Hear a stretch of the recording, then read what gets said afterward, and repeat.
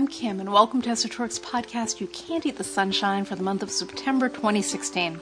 Join us this month as we talk with acclaimed Hollywood historian and preservationist, the recently deceased Bob Burchard, about his golden youth spent treasure hunting in Hollywood Boulevard's legendary bookshops. Bob was honored this past weekend when the Cinecon Film Festival was dedicated to his memory. We'll also talk with Kimball Garrett, the Ornithology Collections Manager, and Jeff Chapman, Manager of Interpretation and Training, both at the Los Angeles County Natural History Museum, about Vox's swifts and their peculiar roosting habits during their twice-yearly migration, which have become a downtown phenomenon. So stay tuned. You can't eat the sunshine, but you can make a beeline for the best of the coastline. La la la la. Skid Row, Solano Canyon, the Doria, and Pico Union, a long-lost neighborhood called Hermina, between South Pass and Highland Park, Grand Central Park. It is divine. You can't eat the sunshine, but it's a gold mine of fabulous oddities like Bruges, Dairy, Angeles Abbey, Bob's Big Boy, in Downey Forest Lawn Cemetery. You can't eat the sunshine, but make a beeline for la la la. You can't eat the sunshine. Welcome, everyone. Thank you for listening to our podcast, You Can't Eat the Sunshine, for the month of September 2016. This episode will have interviews with Bob Burchard. Bob is a Hollywood historian and preservationist. We're going to get to that in a minute. We're going to get to the rest of the introductions. Our other guests this week are Kimball Garrett and Jeff Chapman. Kimball is the Ornithology Collection Manager, and Jeff is the Manager of Interpretation and Training. They're both at the Natural History Museum, and we are going to talk to them this week about Vox swifts. They're the birds that migrate in the spring and the fall and roost in the chimneys downtown. It's totally amazing. Kim, I put this off for a second. Bob passed recently, and we have this interview from about 18 months ago or so, and I don't know, it was like right around the time we went to the monthly format instead of weekly, and it just got lost in the shuffle, and so... Right, I figured we would hold it until we had a great Hollywood episode, and then we lost Bob, a wonderful Hollywood historian, preservationist, very involved in Hollywood heritage, and actually just this past weekend, the Cinecon convention, a festival for lovers of early film, which Bob was deeply involved in organizing for many years. They just had their annual festival, and the whole thing was dedicated to him, and I said, this is the time to publish that wonderful interview that we did with Bob about old Hollywood bookstores, which is evergreen and all the more wonderful, I think, to hear now when we're remembering just this great LA intellectual and activist and our friend. Perfect. Kim, you are, in addition to being my co-host, you are the Pishka maven. I am, and it's true. There's this thing called the Pishka, and it's sort of a virtual pot that we put out in front of us when we start one of these podcast episodes, and we just say, hey, if you dig what we do and you'd like to support it, you can make a contribution through the website. We're always so grateful for the support of our listeners. It keeps us in gasoline and chili relleno burritos and other good things as we head out into the world to find a wonderful thing to people to talk to and things to learn about for you to listen to. Never obligatory, always appreciated. We are grateful for your support. Thank you, Kim. All right, we have a lot of closely watched trains to get through. This is the segment of the podcast where we talk about things we're really concerned about that are not topics of interviews themselves. So, I'll get started. Closely watched train number 1. Thomas Mann's house in Brentwood is up for sale. Palisades? Okay. Yeah, okay. It's not that border. Okay. Granted, Palisades. It's up for sale. There's talk it might be torn down. This Thomas Mann, of course, Death in Venice, really super important German intellectual who moves to Los Angeles. He's one of these great. There were 40 great German intellectuals that came to Los Angeles with the rise of National Socialism or before. Bertolt Brecht. He's just like, the list goes on, and just Schoenberg. Everyone was here. I think this is really okay. So let's see things that have happened since I found out about this. Members of appointed officials in the Los Angeles Preservation wing of the government have asked me, "What am I doing about it?" And I really like when that happens. I walked away from the West Side a long time ago. This house is deep in Brentwood Pacific Palisades, and I don't know. Michael Henry Heim, God rest his soul, really important translator, did a lot of important work on Thomas Mann.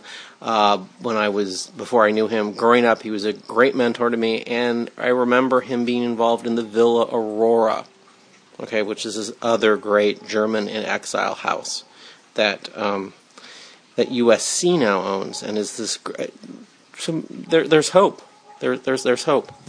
Well, there is, and the hope is that someone with some really deep pockets, like an institution, will want to save the Mann House, as happened with Villa Aurora. The property values are so outrageously inflated now that a perfectly nice modernist house that was built specifically for a writer and his family, which has enormous charm and grace, that's probably not enough for the multi-billionaires of the world now who buy property out there, but maybe someone feels strongly enough about Mann to make this work. We're going to wait and see. And the hope, of course, is even if the house is going to be a teardown, which is so often the case these days, it should be properly documented and built-ins and things should be saved. There are things that can certainly be preserved even if a house is lost. And the memory is important. And it's nice that, folks back east are actually thinking about Los Angeles writers' homes and writing essays about how important it is to save them. We think so, too. Great, perfect. Okay, we got to keep moving. So we're going to talk about the parking lot in front of the subway terminal building, 5th Street, Hill to Olive. It used to house the Philharmonic building that was torn down in '86, and in back of it, there's this parking lot. And this parking lot, it was part of the Pacific Electric trolley shed. Okay, so two things here. So one, there was a Los Angeles, Lorry, the Los Angeles Railroad Company, one of the yellow cars. They had a yellow car in this dilapidated shed, service shed, that Metro 417, the Forest City is the company that purchased the old subway terminal building right in back of that lot. And this car was put there in the abandoned shed because they thought it was neat, and now they're redeveloping that lot and they let it go. And this is the whole drama of how it has been returned. Well, it's interesting because I asked around when, that Larry car was sitting there. It's a little weird to have a yellow car next to the old red car station, but, I asked around, this is years ago, and what people in the neighborhood said was, oh, that belongs to a private collector and he's able to store it there. But once it was removed quite recently because now the developer that says they're going to finance the start of the Pershing Square redevelopment project, which is a whole other story, is building a low-rise there flush up against Metro 417, the old subway terminal building. An article was written by some train enthusiasts about the real story, and it turns out it belonged to the apartment building that's now in the subway terminal building. But they never promoted its existence or did anything, and it was repeatedly vandalized. And by the end, it was covered completely with graffiti, and it was really kind of sad to see. So now it's just for parts, and the reason that we're bringing this up is that shed is coming down. Demolition is happening, actually, probably as we record this.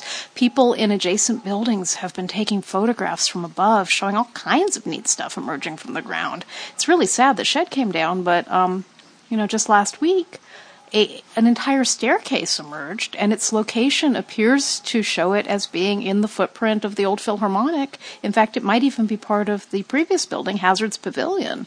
So it's some pretty cool excavations. I'm sure they have archaeologists on site. You kind of have to when you're working downtown, and hopefully some interesting things will be preserved.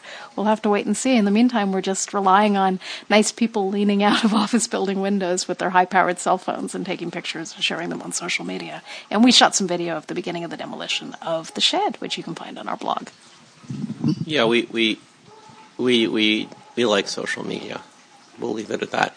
We're going to include in the hyperlink section, Kim, you did a great little blog post. It's not a little blog post, it's pretty lengthy.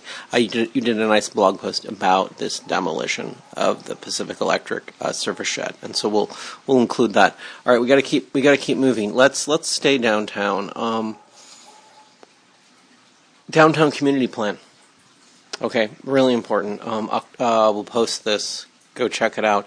Bradbury Building, October 3rd. Planning Department has put the finishing touches on a relatively final draft of the downtown development plan. So what is that? So in 1964, Calvin Hamilton becomes the planning director for the city of Los Angeles, and he implements, and state law soon concurs, that the city of Los Angeles and every city in California needs a general plan, and these general plans will be enhanced by the neighborhood plans. That every neighborhood will get a plan which plugs into this general plan. And so in modern planning in Los Angeles, the neighborhood plans they're super important. Okay, anytime you read about Robert Silverstein suing a developer because a community group is upset about something, the neighborhood plan is part of this narrative. So, downtown's getting a new neighborhood plan. Everyone should go. Everyone who cares about downtown should make some time. Go follow the link. They'll have a couple other viewings, but they're going to put it up at the Bradbury on October 3rd. Okay, so you should go. Really important. Do you think that'll be on the ground floor or maybe a little higher up in one of the offices? That could be an exciting thing to go and see just for the building. Sure. I'm just saying. People should, okay, you should go. Bradbury's great. Kim, our buddy Betty Markoff turned 100 last week. Betty's daughter Judith started Gorky's. Right? Judith is great. Betty's great. Maury is her husband. Betty turned 100. Maury, her husband, is 102. We interviewed them a couple years back on this podcast. I love them. They're a very cool couple, and they're proof positive that, Bunker Hill is kind of a good place for older people to spend their, slower years, let's say. I can't say that. Argon years. Anyway, they live in the same building as their daughter. They go out and have adventures. Maury's a folk artist. That's how he got on our radar. We think they're just absolutely delightful, and with 202 years between them, that's a lot of wisdom. You might want to go back and listen to that podcast interview, and happy birthday, kiddo. Yeah, I think, I think what it was we'd reached out to Judith to get the Gorky's history, and then, and then, like, 4 months later, we're reading the Downtown News, and I'm like, I think Judith's dad,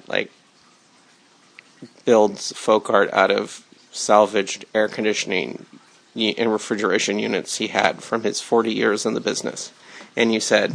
I said, yeah, let's go and hang out at their house and see their stuff. And it was really fun.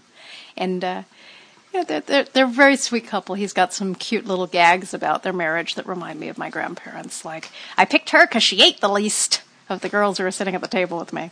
That sounds like my pop-up. Okay, they're great. Kim, you did a nice blog post about this forgotten health clinic above the Dutch chocolate shop. Before we say any more, this is a location which is not open to the public. We're just going to put that on the table. So if you read this blog post and want to figure out how you can find the health clinic, get on our mailing list. Yeah, urban explorers, please don't try. The building is a historic landmark. It's well protected for that reason. At some point we hope to be able to bring people in, but in the meantime, I documented it because it's amazing. I mean, the Dutch chocolate shop itself, the Ernest Batchelder installation, which is just over 100 years old, created for this, basically like an ice cream and soda parlor that served hot chocolate. It's a suite of unique murals on Dutch themes surrounding the entire interior of the space. You're completely covered with these magnificent Bachelder tiles. It's very, very special. And I finally got a chance, now that the building is no longer used for storage, top to bottom, to explore the upper floors. And when I did, I found at the very top this kind of quack health clinic. I documented it with photographs. I found enough written material left behind from the clinic operator to be able to trace the story of this Dr. A.W. Van Lange and his interesting procedures involving getting everything out of you as fast as possible through a mixture of laxatives and hot towels and lots of tubs and tubes. You know, it's the same old California thing. But he was doing it in the 1930s in this space, and the time capsule remains. He seems to have left it in the early 1960s. So if you go to our blog, you can see some photographs of this Vienna Health Clinic and read about his somewhat checkered past. He's a very mysterious character, a real classic Californian, and I'm so happy to also be able to say that there's even a little bit of a crime story, a little twist involving some shoelaces. So check it out. And if you want to see the Dutch Chocolate Shop, that's a place we go to on our Lowdown on Downtown tours a couple times a year. And who knows, maybe February will probably be the next one, and who knows, maybe we can get you upstairs, so stay tuned. Okay, great. So we have two more downtown watch trains, and we're gonna continue with the one that's not going to make you jump up and down and scream and throw things at me. So we're happy to announce that Tale of the Pup is coming to the Block. The Block is on 7th Street at Hope, between Hope and Flower. It's the old giant Macy's compound, which Wayne Ratkovich and others have joined forces to cut up and open up and tear apart and revamp as the Block, and they're bringing in Tale of the Pup. Yeah, this is kind of bittersweet, to be honest, because the Tale of the Pup story has been a long, weird one. It's a programmatic building, a mimetic building shaped like a giant hot dog in a bun. Used to be out on La Cienega. They lost their lease on the property. I mean, this goes back to the 1940s. They lost their lease at the very end. They were on San Vicente, and then eventually it went into storage because they were no longer able to be out in the old neighborhood. But always the family that owned it promised, we will try to bring it back. And they got some partners recently, and they shipped it out to Las Vegas. Alison Martino of Vintage Los Angeles fame has been tracking this. She's had a lot of inside access to this whole restoration process. People were super excited. They're going to bring the dog back. But then things got really, really quiet. There were rumors it would go into the Block. The Block is, kind of this brutalist mall that they wanted to open up, and it's been very time-consuming of a process, and, they haven't really gotten a lot of the leases they wanted, so a lot of the excitement about the Block is also kind of dead down, and still no giant hot dog. And then just in the last week, the news came out that the dog was, in fact, going to the Block. The reason that's a little bittersweet is that the promise had been that the original building was going to go back to La Cienega. What's going back to La Cienega is a food truck that's painted with a new logo. It's not a very good-looking cartoony logo of the Tale of the Pup. So, whatever, food truck. The buzz initially about what was going to go into the Block was it was going to be a replica. And a replica is not exciting at all. You can replicate the Tale of the Pup as many times as you want, as long as the original is somewhere and you can go and get a hot dog there. Then you can have as many replicas as you want in food trucks. So what? So that is no longer apparently the case either. I am wrapping it up. I'm sorry. It's just, it's like trailing social media, what people choose to say about their businesses. The point is, from initially saying it's too hard to take this old programmatic building and bring it back online as a functioning food service business, we're going to just build replicas. Now on social media, they're saying we're actually going to bring the vintage hot dog-shaped building back. Alan Hess is not super happy with the renderings of where it's going to go because although it's on the outside of the building, it's kind of tucked into an architectural space. But what can you do? At the end of the day, it's not 1940 anymore, and there aren't giant open spaces in Los Angeles where you can plop one of these buildings down. I think any opportunity to bring one of these programmatic buildings back and get people excited about it, about its history, its importance in LA, and just the legacy of these family businesses is a good thing. And the story, which isn't always a happy or a straightforward one, is part of the narrative. So we're happy that Tale of the Pup's coming back. We don't even eat hot dogs, but we're happy. And maybe the tamale will be next. Okay, great, Kim. So we have 2 more closely watched trains. Second to last one is downtown. It involves Angel's Flight. Okay. You may have seen some weird art around downtown. You may have seen some sculptures of people who are like swimmers down in Lake Schwarzenegger, where they've since built the new courthouse. Or you may have seen silhouettes of cats on top of buildings, like behind Clifton's Cafeteria. A lot of these neat pieces are created by a street artist named Wildlife. No one really knows who this Wildlife person is. Could be an animal. There are cats. They could be cats. But Wildlife has now turned their eye, his eye, I'm going to say, to our dear friend Angel's Flight Railway, the stalled funicular. Wildlife likes us.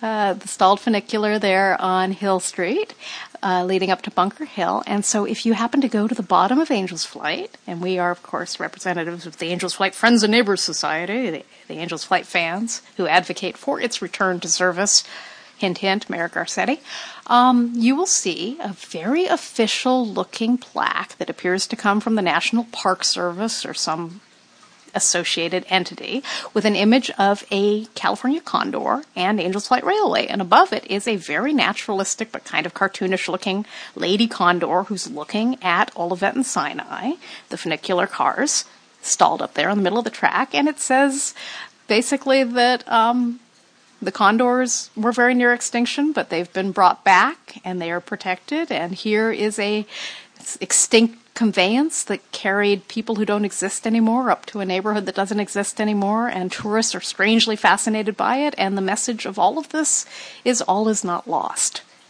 And that is a message I really needed to hear, because just the day before this piece of art went up, someone posted something awful. You threw something at me. I get updates when Angel's Flight gets a new review on Facebook, and someone was talking about it being used as a shooting gallery, where people are, climbing into the cars and using drugs and a toilet. And this is just a horrifying thing. It's the last large relic remaining of Bunker Hill. And when I hear things like this, when I read them on Facebook, I remember that the castle and the salt box, the last 2 houses from Bunker Hill, which were owned by the Pattison family, our friend Gordon's family, were moved to Heritage Square. They were to be preserved. They were landmarked by the city, and no one took care of them. And vagrants went inside them and set fire to them, and they were destroyed. And all that remains now is a few pieces of wood and the front doorknob. And I do not want that to happen to Angel's Flight Railway. So hopefully people will be dropping by to take a look at this cute condor and take its pictures, and a few more eyes will be on the street, and maybe some of our civic leaders will take a little responsibility, because, listen, I love hobos as much as the next guy. There's a lot of hobos hanging out at Angel's Knoll right next door. Hobos, please, stay off Angel's Flight. There are other places you can go and do your thing, and you're not going to be damaging a landmark. Please, please, please, Angel's Flight, all hope is not lost. Thank you, Kim. All right, we have one more closely watched train, and we've got to get this on the table because, of course, this will be the subject of a podcast interview soon because, of course, it will be a stop on my birthday bus this year. So, the Hot Cha Cafe has reopened. Our good friend... Yeah, it's finished. You're right. Okay, sorry. They've finished... Okay. Our good friend Katie, she runs We Are the Next. They're a nonprofit.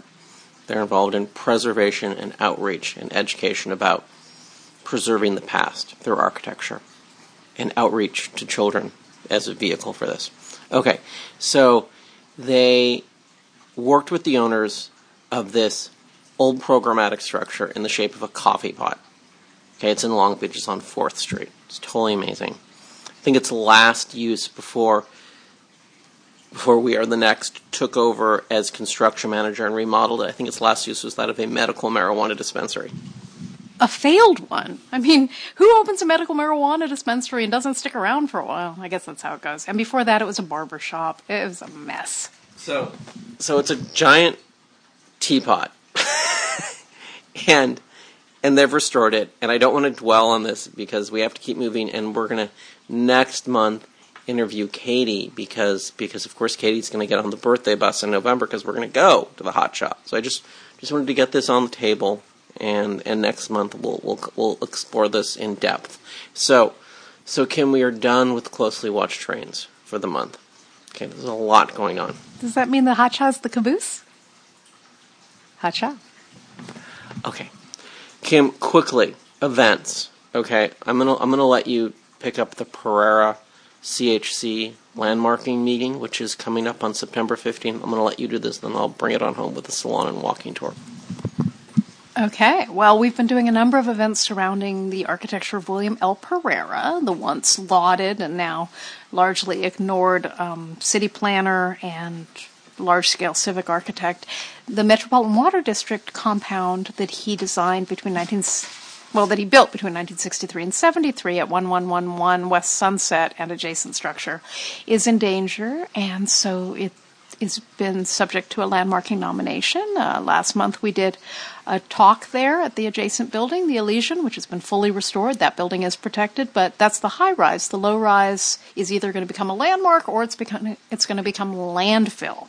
So on the 15th of September, the Cultural Heritage Commission will have their hearing and make the determination, having walked through the site and heard from both sides, heard from Jenna Snow, the representative of the developer, who had a lot of reasons why, in their opinion, the building is so badly altered and damaged. Some of that damage, of course, happening just in the last few months by this developer that just bought it, that it cannot be suitable for a landmarking, versus what Yuval Bar-Zemmer, who restored and owns the adjacent high-rise building, was saying during the walk. He's the person who nominated it for landmarking status. He says everything that's been done to this building is reversible or it's external. The bones of the building are still great, and this is a very important building from the very year that William Pereira was featured on the cover of Time magazine, which very few American architects have been. And this important relic, this important site from Los Angeles water history deserves to be saved.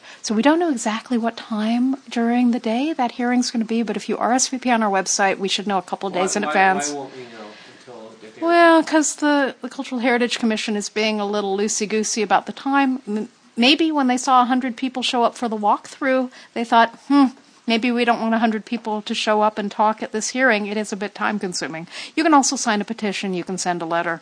And we will let you know as soon as we can. We'd love to see some members of the public down. And there were such eloquent statements at the little loose meeting that happened before the walkthrough.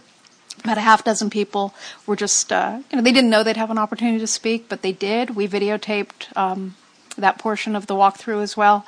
And it's just great to hear what people think of this building, both architectural historians and members of the community. They feel very strongly, even in its rather altered and sad condition, that it has something really special that deserves to be preserved. It's such a prominent, wonderful site right there overlooking downtown.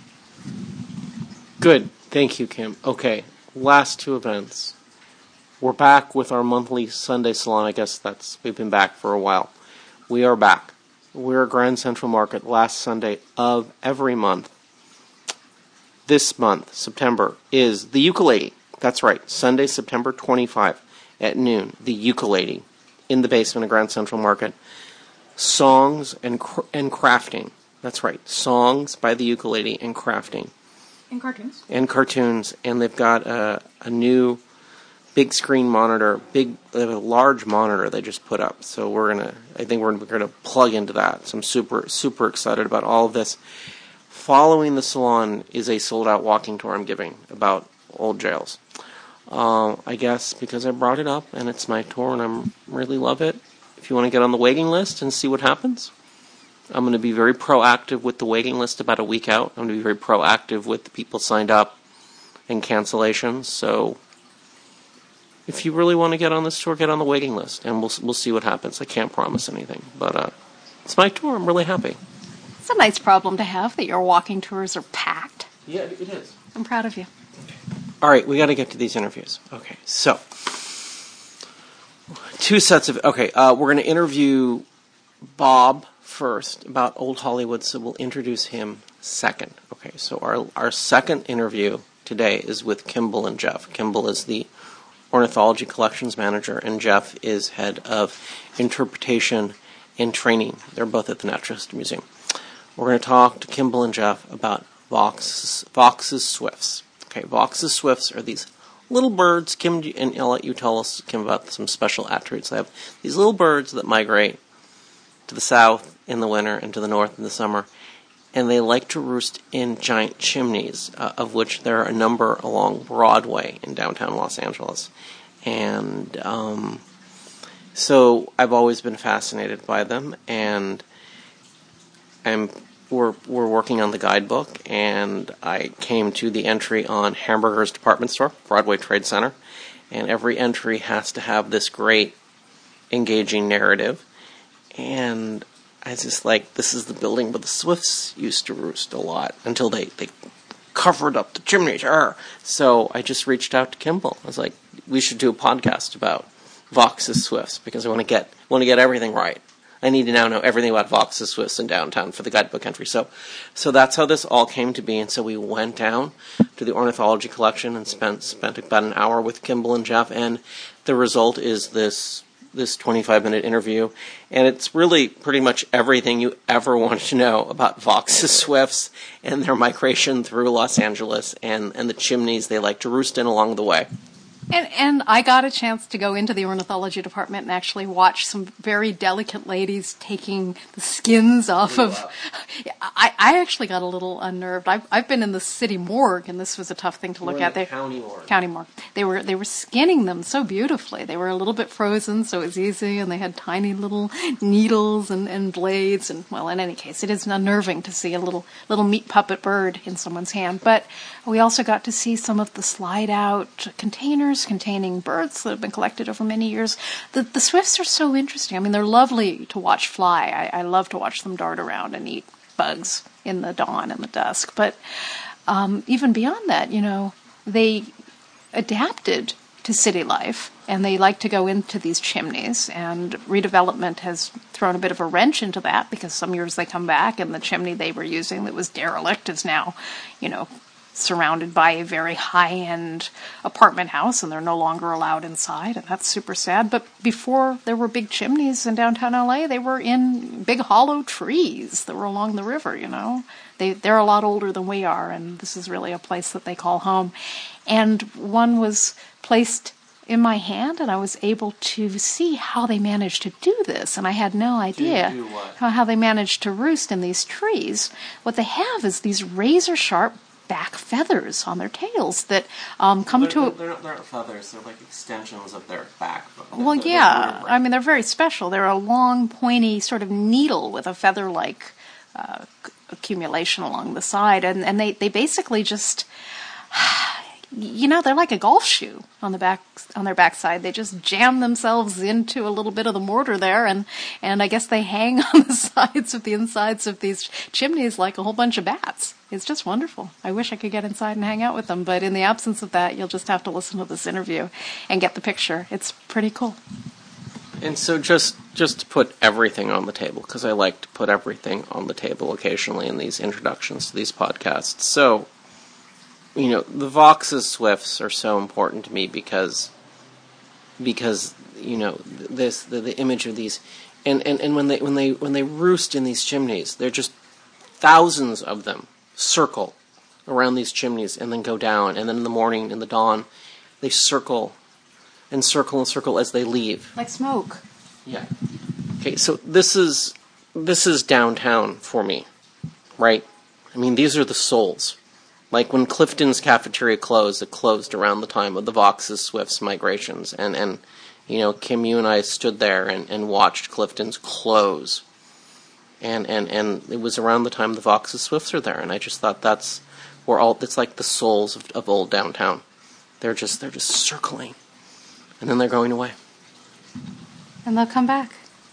Yeah, I believe they will.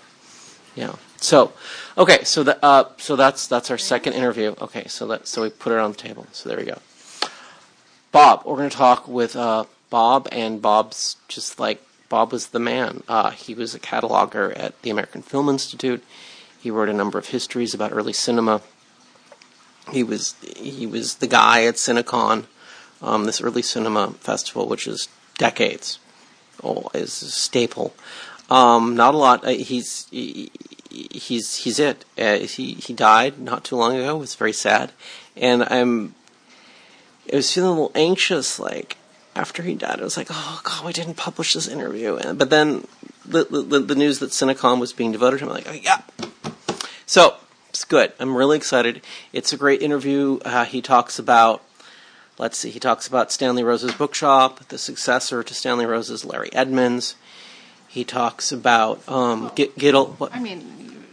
he's talking about is the early Hollywood bookstore culture, which is where all of the intellectual screenwriters and novelists hung out. So when Richard says Stanley Rose, he's talking about a place where, according to legend, Raymond Chandler, wrote some of his earliest long-form fiction in the, quote, back room, which I'm convinced was a side room, next door to Musso and Frank. These are very important places, and I was lucky enough as a young person to kind of come on to the tail end of Hollywood books culture.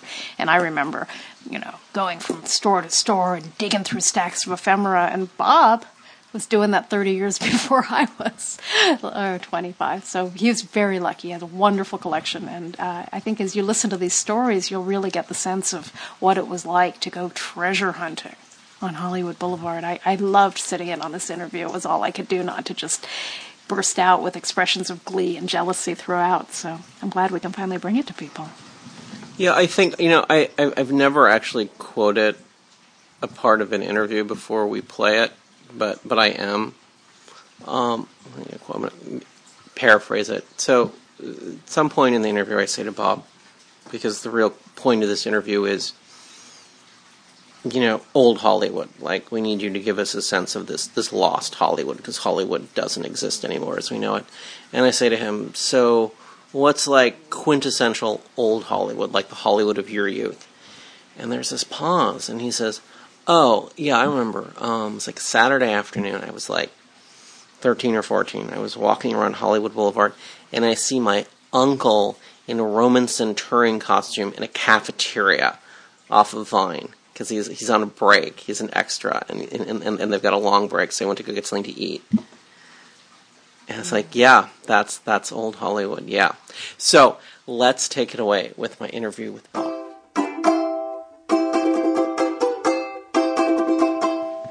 Bob, I'm here with you. We're at AFI, the American Film Institute, an institute I haven't been in a while, so I'm really happy to be back up here. We are going to talk. I need you, before we get started, to properly introduce yourself, and then we can jump into our topic at hand. I'm Bob Burchard. I'm the current editor of the American Film Institute Catalog of Feature Films. I was for many years a film editor, and I've also been a film historian and written a number of books and articles on films such as Cecil B. DeMille's Hollywood, King Cowboy Tom Mix and the Movies, early Universal City, and silent era filmmaking in Santa Barbara. Wow, yeah, okay. So you're well qualified for the subject at hand, which is the Larry Edmunds Bookshop. This is this bookstore is still in existence, thank goodness. And we agreed we would just get started with you telling us about the first time you went there. Well, I first became interested in early films when I was 11 years old, and I saw the David Wolper TV special Hollywood: The Golden Years in the fall of 1961. I remember the first time I discovered Larry Edmunds' bookstore, or bookshop properly. My mother, who had grown up in Hollywood as a teenager, took me to Musso and Frank's, and I was 13 years old, so this would have been in 1963. And we were probably going to the Vogue Theater for some film, and we were walking along the opposite side of the street, and I came upon Larry Edmunds' bookshop, and I was interested in movies, and I saw all this. At the time, there were all these equipment in the windows, zoetropes and projectors and cameras and things like that, and also stills and posters and trade magazines. I was attracted to orange-covered issue of Motion Picture News from 1918, which they wanted $5 for, and I went in and bought it. My mother, of course, chastised me for wasting my money on, or wouldn't I find I better spend it on something else. But I should have followed her advice, but I didn't. Okay, so that's a very good introduction. I think at this point we're going to have to back up maybe a second or two, and tell us how this what is now a venerable Hollywood institution, how it just sort of came into being. Well, Larry Edmunds Bookstore. Again, I keep saying bookstore. It's officially Larry Edmunds Bookshop. And let me say that again, too. Larry Edmunds Bookshop. So we now get it straight for the rest of the interview. Is one of the oldest bookstores in Hollywood. Now, there were a number of venerable bookstores. Vroman's certainly predates it by a number of years. But it was founded in 1938. By a guy named Larry Edmunds. There actually was a Larry Edmunds at one time. He had worked for Stanley Rose at the Stanley Rose bookstore. Rose's shop closed in the early 30s, and the back room became the back room at Musso and Frank's, where the writers all met. Back in the day Musso's, in the days of Stanley Rose's bookshop, would have been next door where the Vogue Theater was.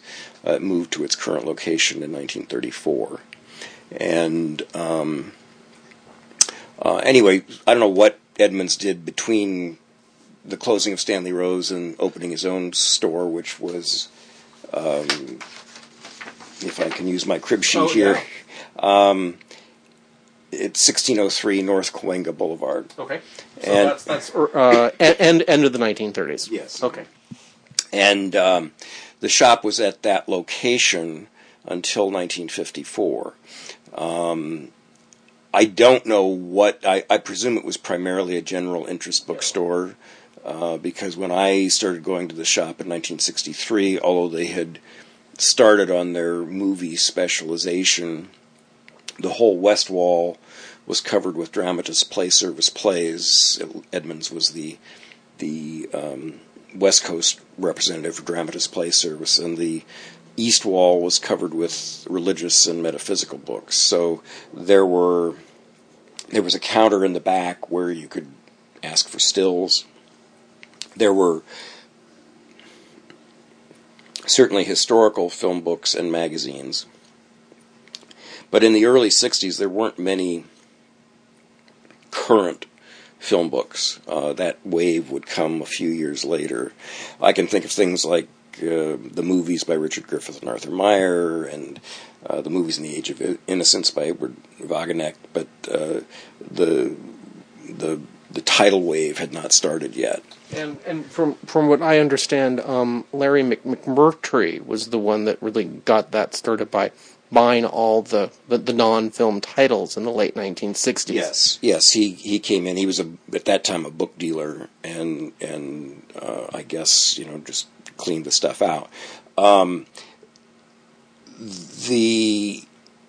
Larry Edmunds' bookshop has been around since 1938, Larry Edmunds himself bumped himself off in 1941. He stuck his head in a gas stove and supposedly left a note saying, "If you think this is easy, you're crazy." He left the store to Milt Lubavitsky, who was his employee, and then Milt lost the store to a woman who was resentful that she hadn't inherited it. Then later in the 1940s, Milt had married Get Lubavitsky, and using her father's money, he bought the store back, and that's basically how the Lubavitskys became part of, or became the owners of the store. Milt brought in his brothers, Din and, excuse me for a second.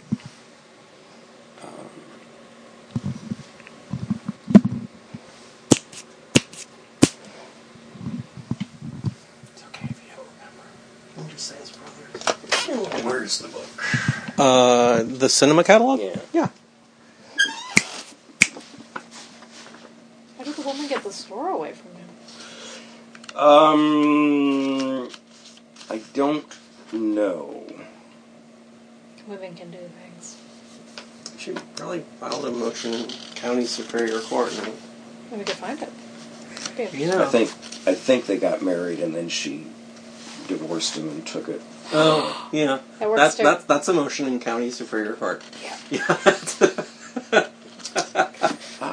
Okay. Milt then brought in his brothers, Din and Phil Lubovisky, and they formed the core of the staff. They did have employees, but not many through the years.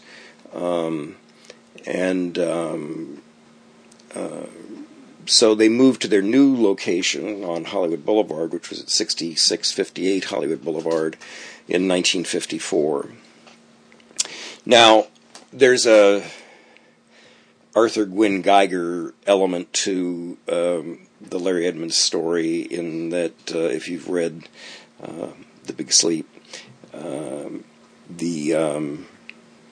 Milt was caught and arrested for selling porno out of the back of the shop.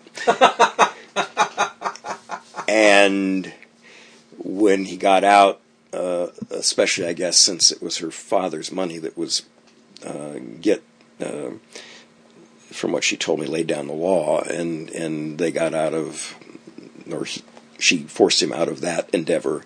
And she was the one, actually, who had the first idea of putting together a list of movie-related books, and this would have been in the 1950s. Right, and let me interrupt you just to get us on the track. This catalog that's sitting in front of you, this is really her baby. Yes, although I would say that Milt was solidly on board. Okay. He believed that there was a potential for a growing market. I mean, he went around the country at the time and bought up every copy of the 2-volume A Million and One Nights that he could find, so that if you wanted that book, you basically had to go to Larry Edmunds' bookshop to get it. He believed long before anybody else, and they both did, that there was a market for cinema memorabilia and books related to films. And as with many of the Hollywood bookstores at the time, Pickwick was the big general bookstore. Later on, Hollywood Boulevard became a mecca for used bookstores, collector's bookstore, John Gentleman's shop. I can't remember the name of it now, but there was a time when there were 8 or 10 Gilbert's bookstore on Hollywood Boulevard. And as happened at various times through the years, if you're a book collector, you could go to one street, go up and down the street, and see every bookshop in town. Later, that moved to Westwood Boulevard and later elsewhere, but it's pretty much gone now. Yeah. The few remaining used bookstores are scattered all over the place.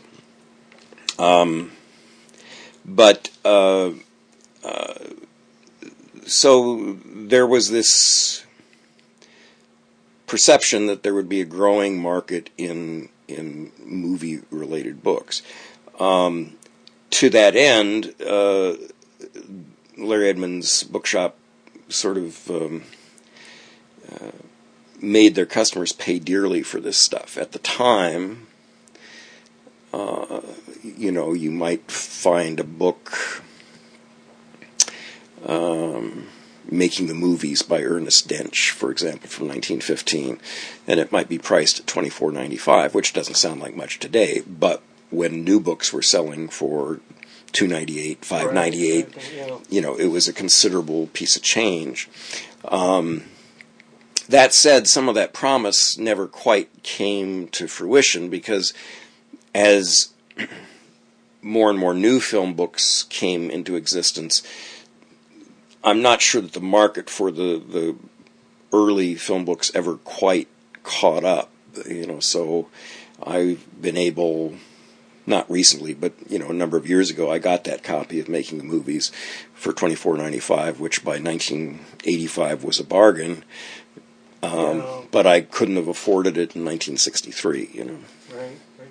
Do you want to pick up the cinema catalog and just describe this to us? Because this is really, I think this is really the heart of Milton Gitt's work to a large degree. Well, this one is over 500 pages. This is their second full catalog. They started with little, folders, brochures. The first catalog, I think, came out in 1964, and this one was a few years later. And you'd never see a catalog like this today with the internet. And I'm not sure it paid off because they never did another one after this one. But it contains, listings of available books, magazines, posters, still photos, and other ephemera. I remember in the 80s, I was going through the catalog, and I asked Mike Hawks, who was employed there at the time, do you still have any of this stuff? And he says, I don't know, what are you looking for? And I pointed out some Biograph pay vouchers from 1913. And, which had been in the catalog by then for 20, 25 years. And he said, well, I don't know. We have a box of stuff around here. So it was a Saturday morning, and it was, it was busy in the store. And they kept saying, well, wait, we'll get it. And they finally brought out this box. And the Biograph pay vouchers were indeed in it. Nobody had touched them in all those years. But the box was, you blew into it in this cloud of dust. What else was in this box? Well, the thing that I got the Biograph vouchers, but what was in there that I found most fascinating is there was this scrapbook-like thing, and I opened it up, and the scrapbook belonged to Sidney Olcott, who was an early film director, and interleaved in the pages were a dozen letters from Frank Marion, who was the president of the Calum Company, beginning with, Dear Sid, I'm glad you like my idea of shooting Bible stories in the site of the original, to good luck, you're fired. And there was a complete history, at least from Marion's perspective, of the making of From the Manger to the Cross, which was one of the early American feature films shot in the Middle East. And being a film editor, I was, often flush and often not so, depending on whether I was working or not. And I looked at this thing, and I sort of had to have it, and because one of the things that was in it was a letter saying, Los Angeles in 1912, Los Angeles is no longer the place to take pictures in that it used to be because everything costs so much more out there.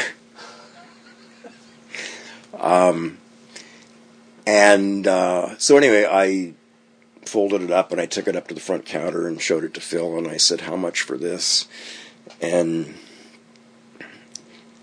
he came back with what is smart business if you're selling, but which always drives collectors crazy is, well, what do you think it's worth? And so my philosophy in this kind of thing is to offer the highest realistic price that I can afford to pay. Right. And I said, with a question mark at the end, $250. And he sat there and he went through it, and he went through it, and he went through it, and he said, for you, I'll let you have it for that. And I think it was largely because I'd been a customer for so many years that and he knew it would be appreciated. I think one of the things... I'm so glad you got it, by the way. I've been holding my breath for like 90 seconds. I think one of the things that is true of the whole history of the store under the Luboviskys is that it was a tough store to go into. I mean, the family was often screaming at each other, and I think I remember this as a child. I remember there being drama between the staff. And they also screamed at their customers. I mean, they just, if they didn't like you, they'd kick you out of the store. And it was unlike any retail experience I'd ever had before. But that said, I think they all appreciated people who liked and appreciated and knew the value of what they were trying to purvey. And I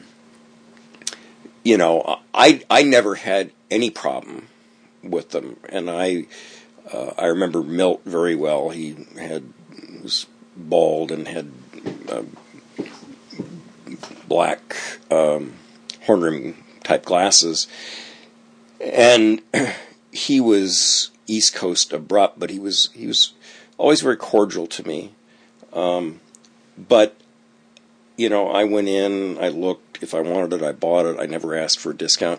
Occasionally, they would give me a discount, but I never asked for one. When I had been a customer for 40 years, they gave me a free book, which, it's a nice gesture. It wasn't, and I didn't take advantage. I didn't get an expensive book, but.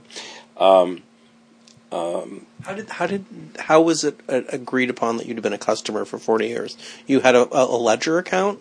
No, I just, I told Mike and Phil, who was running the store at the time, that the first time I'd come in was in 1963. They took my word for it. It wasn't, like,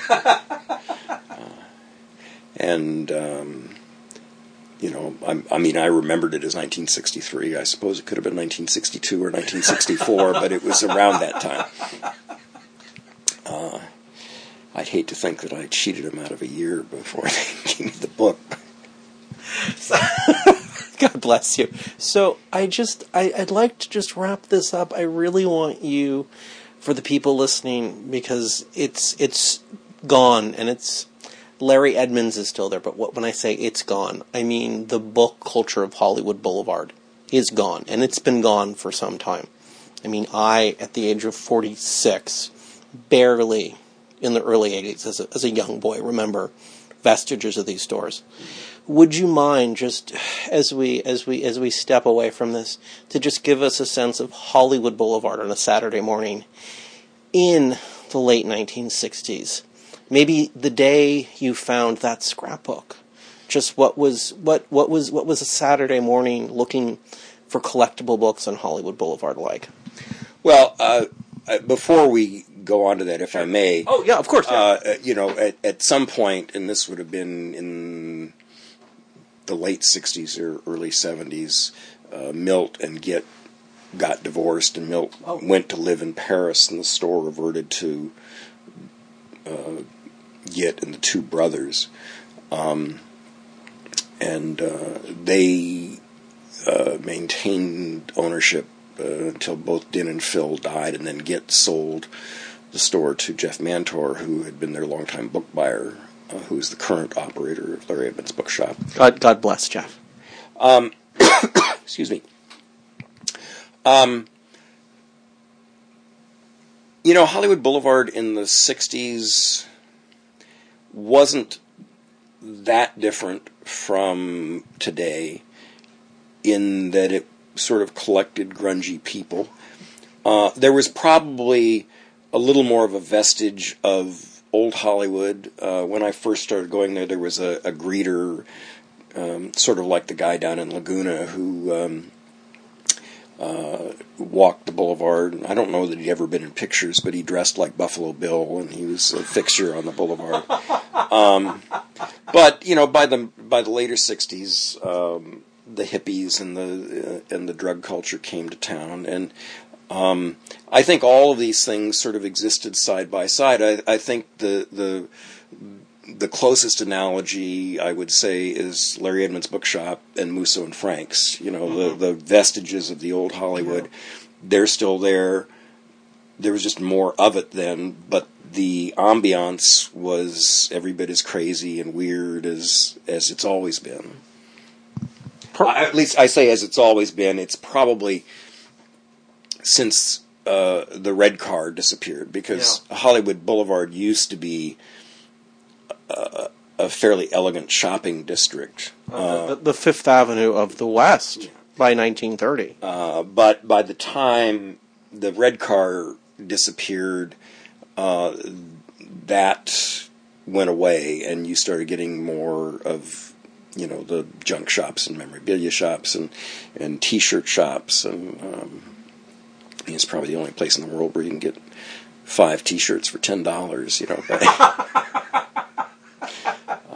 And I would take advantage of it if I wore T-shirts, but I don't. Okay, so I want you to leave us with a closing thought on this bookshop, which is still there, just holding its own, and it's just such a rich heritage behind it of all the other shops that have passed. Just what is one thing you want us to think about? Well, for me, as a collector of not only movie books but movie photos and other memorabilia, it's sort of like a second home. There probably isn't a week that goes by that I haven't been in there. I don't always buy, but I've known the people and the employees for years, and so if it were to go away, it would be like losing a family friend or relative. It's not as densely packed with rare stuff as it once was, but Jeff is branching out and going into acquiring more memorabilia. His strong suit was always the book part of it, and the book part of it is sort of what's dying on the vine with Amazon. And Larry Edmunds and the Pickwick used to have standing orders from the studios when new books came out. They just buy them automatically, and send a messenger over, and that's pretty much gone now. But Jeff is holding it on there, and I think doing pretty well considering the conditions of the book market in general. Yeah. It's just remarkable that this shop has lasted all this time. On the other hand, it's also evolved over the years. It didn't start as a movie-related bookstore.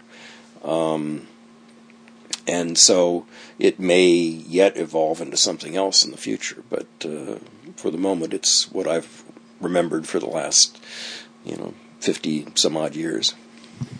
Perfect. You did it. You did it. I want to thank you, Bob, and we'll pick another topic about Hollywood, and we'll come back. Okay. Looking forward to it. My name is Ed Rosenthal, and I'm in the LA Athletic Club, and you're listening to You Can't Eat the Sunshine.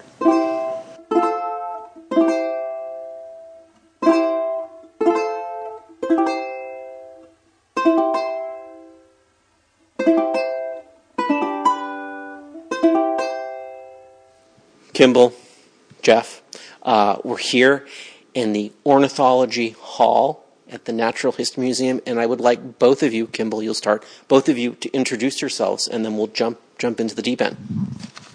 Yeah, my name's Kimball Garrett. I'm the Ornithology Collections Manager at the Natural History Museum of Los Angeles County. I've been here for something like 34 years now.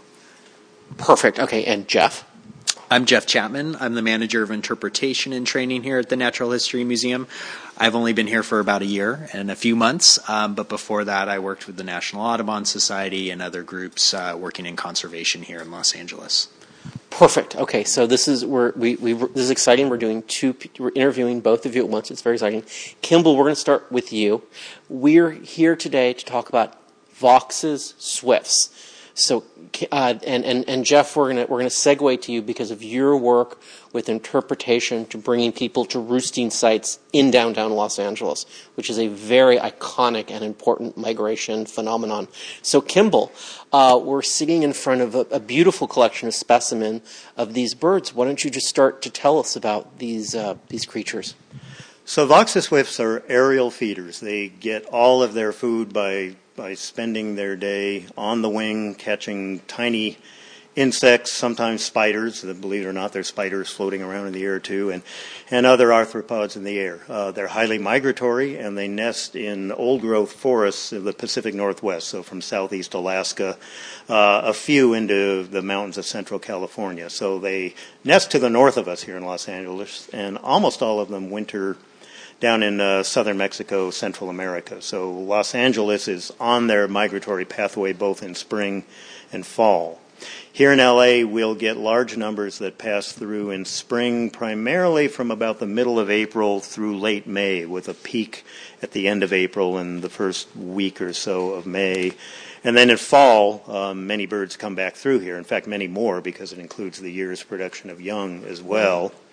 And that movement is primarily from about mid-September through about mid-October, with a peak at the end of September and early October. When their numbers are largest, depending on weather conditions, depending on how well they've been feeding on their migration route and so on, huge numbers will often gather in Los Angeles, and they need a place to roost for the night. And they've found building shafts, artificial structures, to be a perfect substitute for what they would naturally have used, which are old, hollowed out trees. Perfect. You have a letter.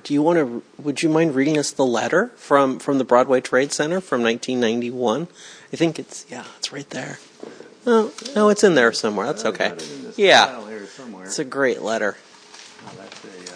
I've been in communication with the building managers there at the Broadway Trade Center, who were, I think, concerned about the impact that these huge numbers, and we're talking sometimes up to perhaps 20,000 birds roosting in their building shaft, would be having on, the hygiene of their building. And the parking lot attendant outside the building probably wasn't too pleased about all these birds, which not only eat insects, but they then process them and relieve themselves of the parts they can't eat. And so I just found in my files a copy of a letter I had written to the building manager way back in the 1990s, and that letter is here somewhere. I will just before we there we go. The Broadway Trade Center is at 8th and Broadway. It's the old Hamburger's department store. It's as we speak, it's being remodeled. It's a really important building for Kim and I, emotionally downtown, and for all of downtown Los Angeles. So please give us the date on this letter and read it. I think it's fantastic. So this is dated April 26, 1991, and Mr. Doan is the building manager. And I just start out, Dear Mr. Doan, I certainly understand your predicament of being inundated by roosting Vox's swifts, and I hope I can offer some suggestions to deal with the problem. I estimated between 5,000 and 10,000 birds entering the building shaft on the evening of 25 April, that would be 1991. And the magnitude of your problem is clearly enormous. Now, of course, I'm calling it a problem. To me, it's a wonderful opportunity and a great thing for the birds, but it all depends on whose ox is being gored, I suppose. But and I go on in the next paragraph to remind him that these are native birds. They're protected by the Migratory Bird Treaty Act. And in fact, we now know that Vox's swift is a species of some conservation concern, as are almost all bird species which rely on old-growth forests for nesting. And also, I think, because of their vulnerability as migrants, because such huge numbers gather into very few large concentrations, and that just increases the vulnerability factor. So I suggested that if he really had to discourage the birds from roosting in that shaft, that there's certain configurations of a grate he could put over the top that would keep the birds out, but please don't do it at night when they're all in there, because then they can't get out again. And I told him that the migration basically peaks from mid-April to mid-May, so it's a seasonal problem. It isn't something he's going to have to deal with in those numbers year-round. And I end the letter with, one of the reasons I called you today in the letter was a follow-up, was to see if it might be possible to salvage a series of dead swifts from the roost site. And I go on to point out I have all the necessary Fish and Wildlife and Fish and Game permits and so on. And as you can see, this collection of swifts we have in front of us, and there are many, many dozens we have from downtown Los Angeles, are all salvage birds that were found dead. So we weren't going out and blasting them out of the air. These are birds that had probably collided with windows or with each other or whatever it happened to be. And now I'd probably follow up by saying I don't recall any follow-up to this letter, but clearly it was a concern. And we did later, in this is 1997, meet with the assistant building manager at that time, a gentleman named John Swift, and we got a little more, believe it or not, that was his name. We got a little more information from him and he from us about the Swift situation. Perfect. Do you want to walk? I know this is audio, but we have some beautiful specimens in front of us. Do you want to just sort of talk us through the physiology of this bird? Yeah. So swifts are, again, very long birds with very long, narrow wings. They're aerial. They spend all their time in the air. In fact, they can spend all day and night in the air. It's suspected they could even sleep for brief periods on the wing. The Vox's swift is an entirely dark swift with no real strong patterning. We've got a much more common species year-round here, not more numerous, but more frequently seen, called the white-throated swift, which nests under a lot of our freeways and so on, and they're much more heavily patterned. One distinctive thing about Vox's swifts, they're in the genus Chetura, which literally means spine tail, and each tail feather has a small, sharp spine projecting from it, which probably helps them cling to vertical surfaces in their roost sites or their nest sites, which would naturally be in hollowed-out old-growth trees.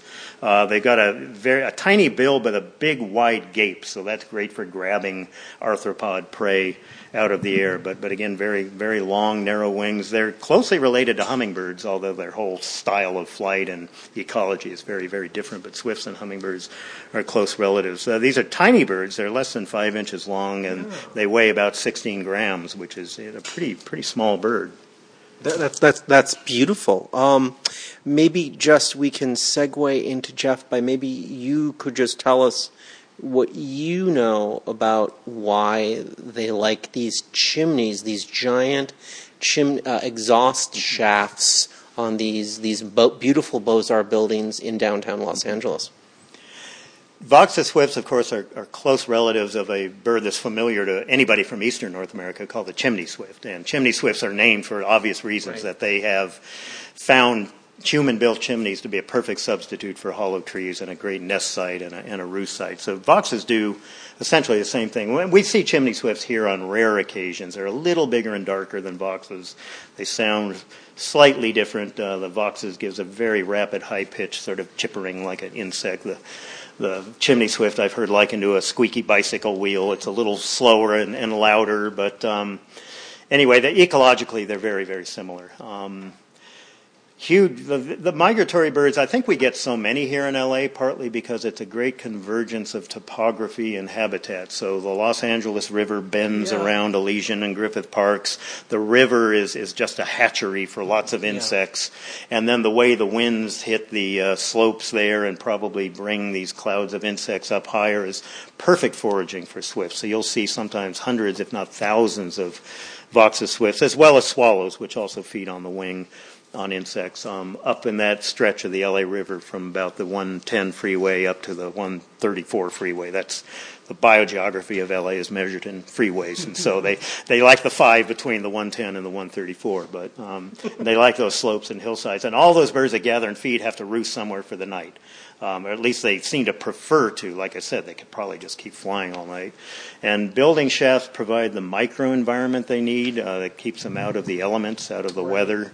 They're very social birds. Not that they interact socially, but they key in on each other and look for communal roost sites that will accommodate lots of birds, and so they have a lot of behaviors, and I'm sure Jeff will talk about it before they go to roost that kind of help them find each other and gather together. And it's just, you couldn't have designed a better roost site than a large vertical building shaft with kind of rough walls that they can cling to with their very sharp claws and use these tail spines for clinging to the sides.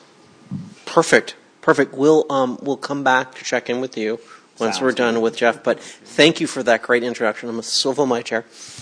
Jeff, do you would you mind introducing yourself to us again? Because it's been a couple minutes, and we'll jump into this. Sure. Again, I'm Jeff Chapman. I'm the manager of interpretation and training here at the Natural History Museum.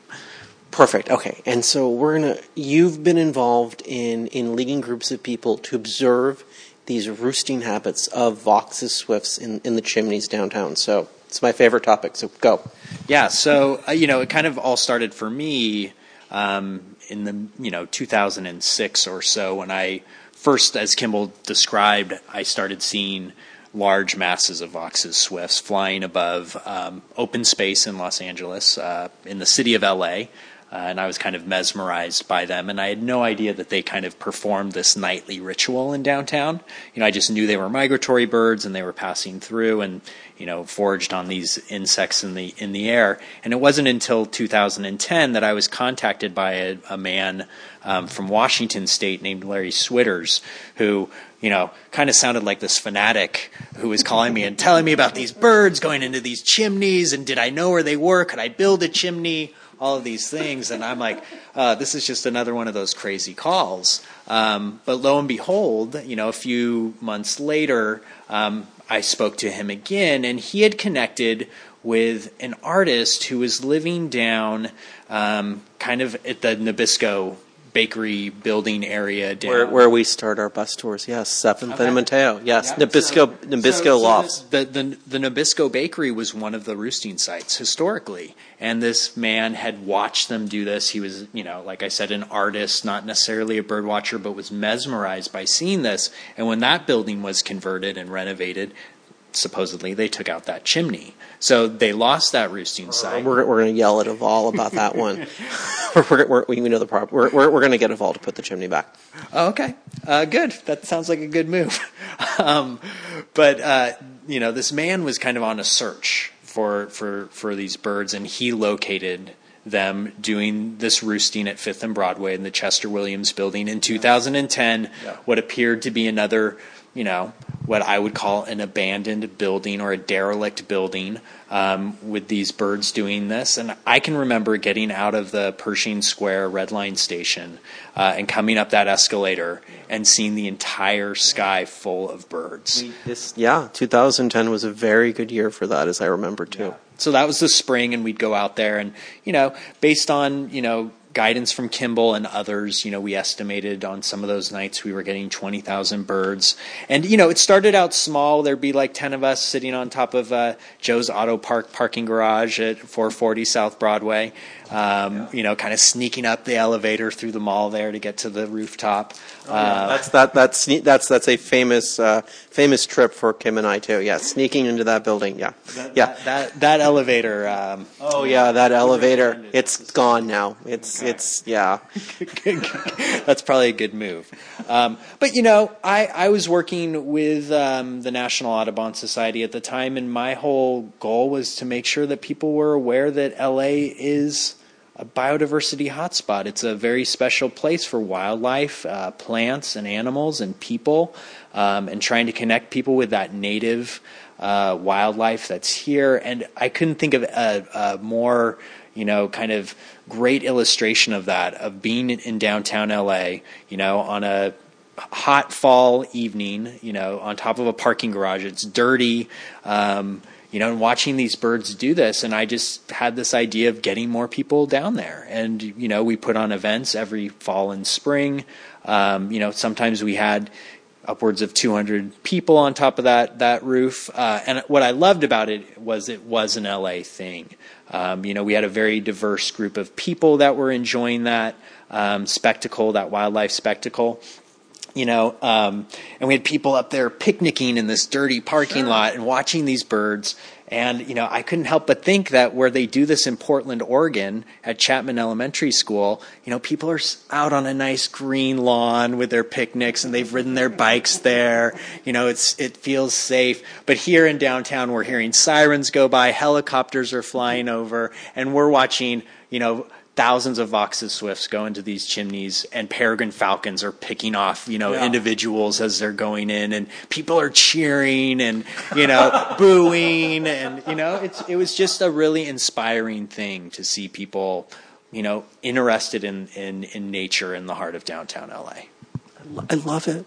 I love it. Do you, is there anything you want to talk about your experiences with this that we haven't touched upon before we go back to Kimball and wrap this up? There are no wrong answers. Well, I think like Kimball, his letter to the building manager, we did the same thing with the owner of the Chester Williams building.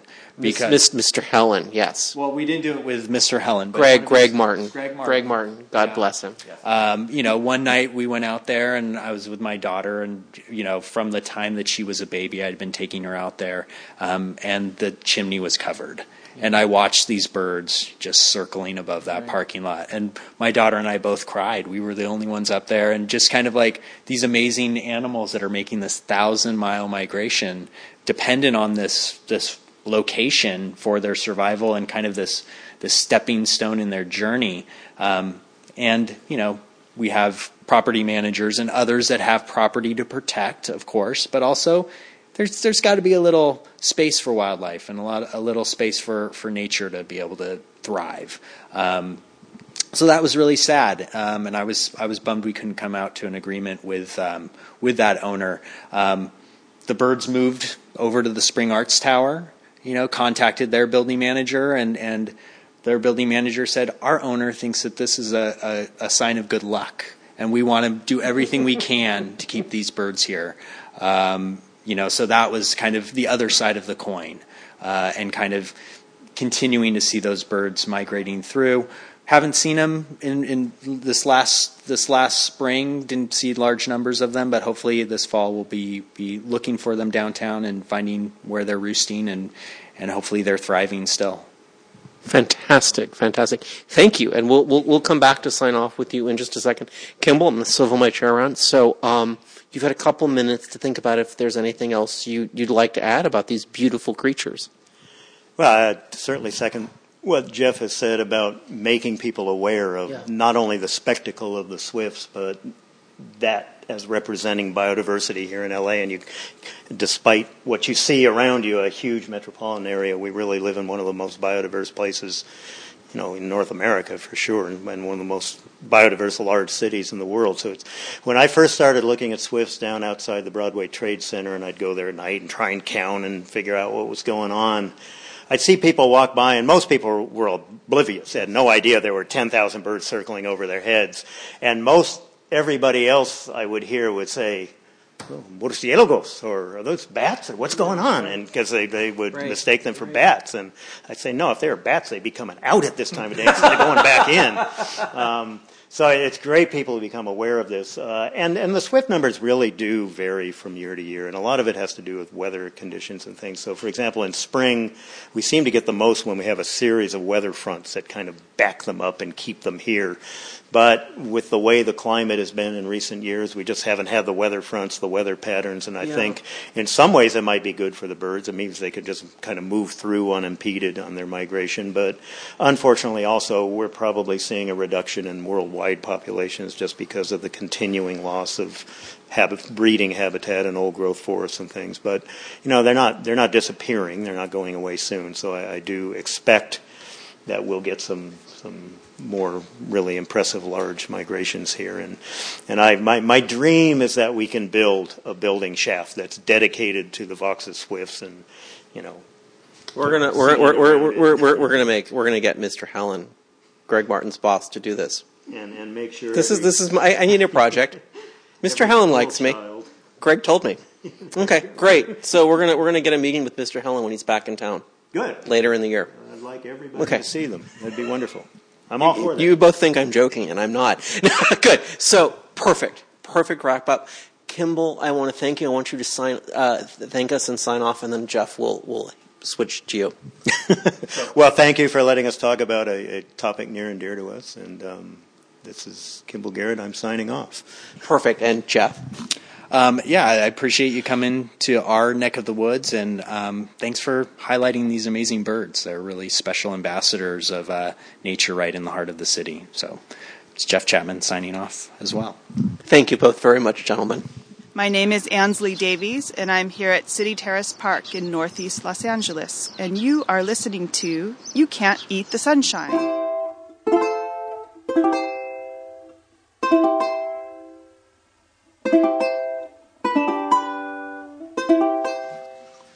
And we're done.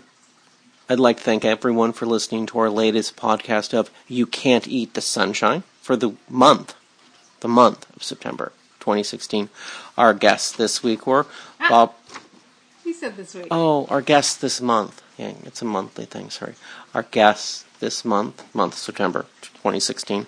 Bob Burchard. He is was a Hollywood historian and preservationist. God rest his soul. He was a great guy, and it's a real loss to the Hollywood preservation community and intellectual community that he's gone.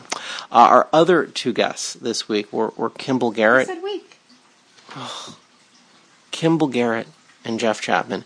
Kimball is director of the Ornithology Collection at the Natural History Museum. Jeff is the director of interpretation and training, also at the Natural History Museum. They talked to us about Vox's swifts, which are my favorite bird downtown. So, we like to hear from you. We like feedback. Feedback loop can consist of many different vehicles and formats. So Kim, why don't you bring us up to speed on feedback? Well, of course, one of the best ways you can communicate with us is to get on the bus. We do give bus tours. Esotouric, that's the name of our tour company, and we do these free walking tours after the Lava Sunday Salon. It's always great to hear from our listeners who come aboard on those events. You can also send us an email through the contact link at www.esotouric.com or at youcan'teatthesunshine@gmail.com. If you're inclined to put a review on iTunes, we are always appreciative of people letting other listeners know they're digging it. And that's pretty much how you can get in touch with us. Please do. Great. Okay, Kim, this is the segment of the podcast as we round that last corner and come into the home stretch where you tell us about upcoming bus tours. Okie dokie. Well, let's start the month of September with a rather occasional bus tour. It's sort of a crossover. It's a literary tour and a cinema tour. It's called The Birth of Noir, James M. Cain's Southern California Nightmare. And it follows James M. Cain, New Yorker editor, from his earliest days in Southern California where he started eavesdropping on people down in Skid Row bars and kind of hooked on to the notion that the voice of the American roughneck is something he could use in his fiction. He ends up developing a whole new style of pulp fiction, the hard-boiled school, that turns into a wonderful cinematic vehicle. The movies that we focus on are Postman Always Rings Twice, Double Indemnity, Mildred Pierce. We go to locations associated with these films. It's a lovely tour. I really enjoy it.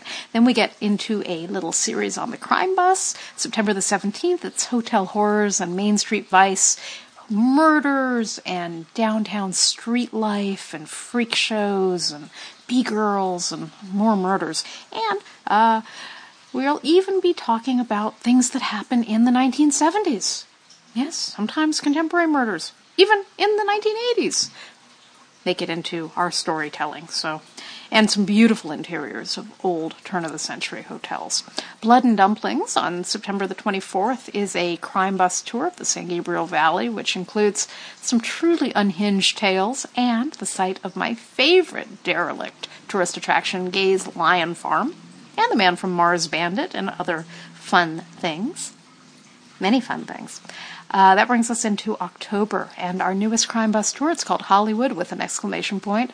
Hollywood, it is where I grew up, and I've got some really delightful and weird stories to share, including the Capitol Records carpool killing, which is a story I like to tell a lot, and we'll go to some really beautiful sites as well.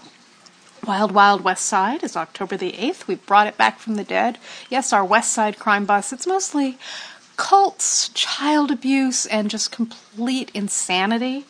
The West Side being, so proper and well-behaved, we have to bring it back down a notch and remember the good old days when you couldn't walk down the street in Venice without being asked to join a cult. So we promise we won't make you join a cult, but we'll show you where they got into lots of trouble on the Wild Wild West Side. Hey. Do you remember when someone thought we were a cult? Oh, yeah. We did this tour for a private party once, and Richard was leading. It was an all-female group, and Richard was leading the group down a very narrow... That's not the story I was thinking of, but you can finish it. Oh, that's a different story. He was leading... People always think we're a cult. He was leading the group down a very narrow sidewalk, and I was in the back, and we wanted to keep everyone together because night had fallen. And so I heard what a man who passed the entire group on the sidewalk said as we finished, because he said it to the last women in the group, and it was, "Is this a love cult? Is he their leader?" And I said yes. Okay, a few more tours. Echo Park Book of the Dead, October 15th, another of the newer crime bus tours. We'll visit Sister Amy Semple McPherson's house. We'll talk about some really chilling and curious and bizarre, I guess we don't call it East Side, Echo Park, Silver Lake, that sort of part of the world, crimes. The Batman, Lover in the Attic case, really sad tale of a wronged wife along Carroll Avenue, and Hillside Strangler, which is a really, really heavy case. Yeah, we opened the tour with that. And the more I've read about that, just the more completely chilling it is to me that I had no idea when I first moved to Los Angeles as a young person how many serial killers were active in my neighborhood. And I was completely fearless, and I understand... When you moved to Los Angeles? Well, I came back when I was 11. Okay. And I had no idea. And, reading up about I never was interested in getting in someone's car. I didn't like people, but I'm glad of that. Some of the things I've read about that was going on Sunset Boulevard, which was where I lived, definitely gives me chills now. Okay, so that gets us through the crime bus. We're going to wrap up October with Raymond Chandler's L.A. in a Lonely Place, and that is just a beautiful tour of Art Deco locations that inspired Chandler as a young man when he was still in the oil business, and then as a screenwriter in the 40s. And then skipping ahead, we have some other tours in between, including the Black Dahlia Tour Halloween weekend, which I do expect to sell out soon. At the end of November, we're going to do Richard's birthday bus. He's already hinted at that Long Beach is where we're going, Long Beach in the South Bay, because we'll be checking out the Hot Shot Cafe. Richard's birthday bus is a once-a-year, never-to-be-repeated excursion that does include birthday cake. And if you're one of those people listening who's taken all our tours, or you just want to take a tour that you'll never be able to take again, and you want to help Richard celebrate his birthday, you want to get on that bus. We have some extra special surprises, some LA history that you've never heard anywhere else. Yeah. Surprises, that's what we specialize in. The birthday bus is an opportunity for us to do things that would never make sense as a regularly scheduled tour, but the people who love LA history and oddity really want to drink up. So drink up. We'll see you on the bus. Thank you, Kim. Thank you for that great wrap-up, bringing us home. I want to thank everyone for listening. I want to ask you to continue to listen, and I want to remind you, you can't eat the sunshine. You can't eat the sunshine, but you can make a beeline for the best of the coastline. La la la la. Skid Row, Solano Canyon, the Doria, and Pico Union, the long-lost neighborhood called Hermina between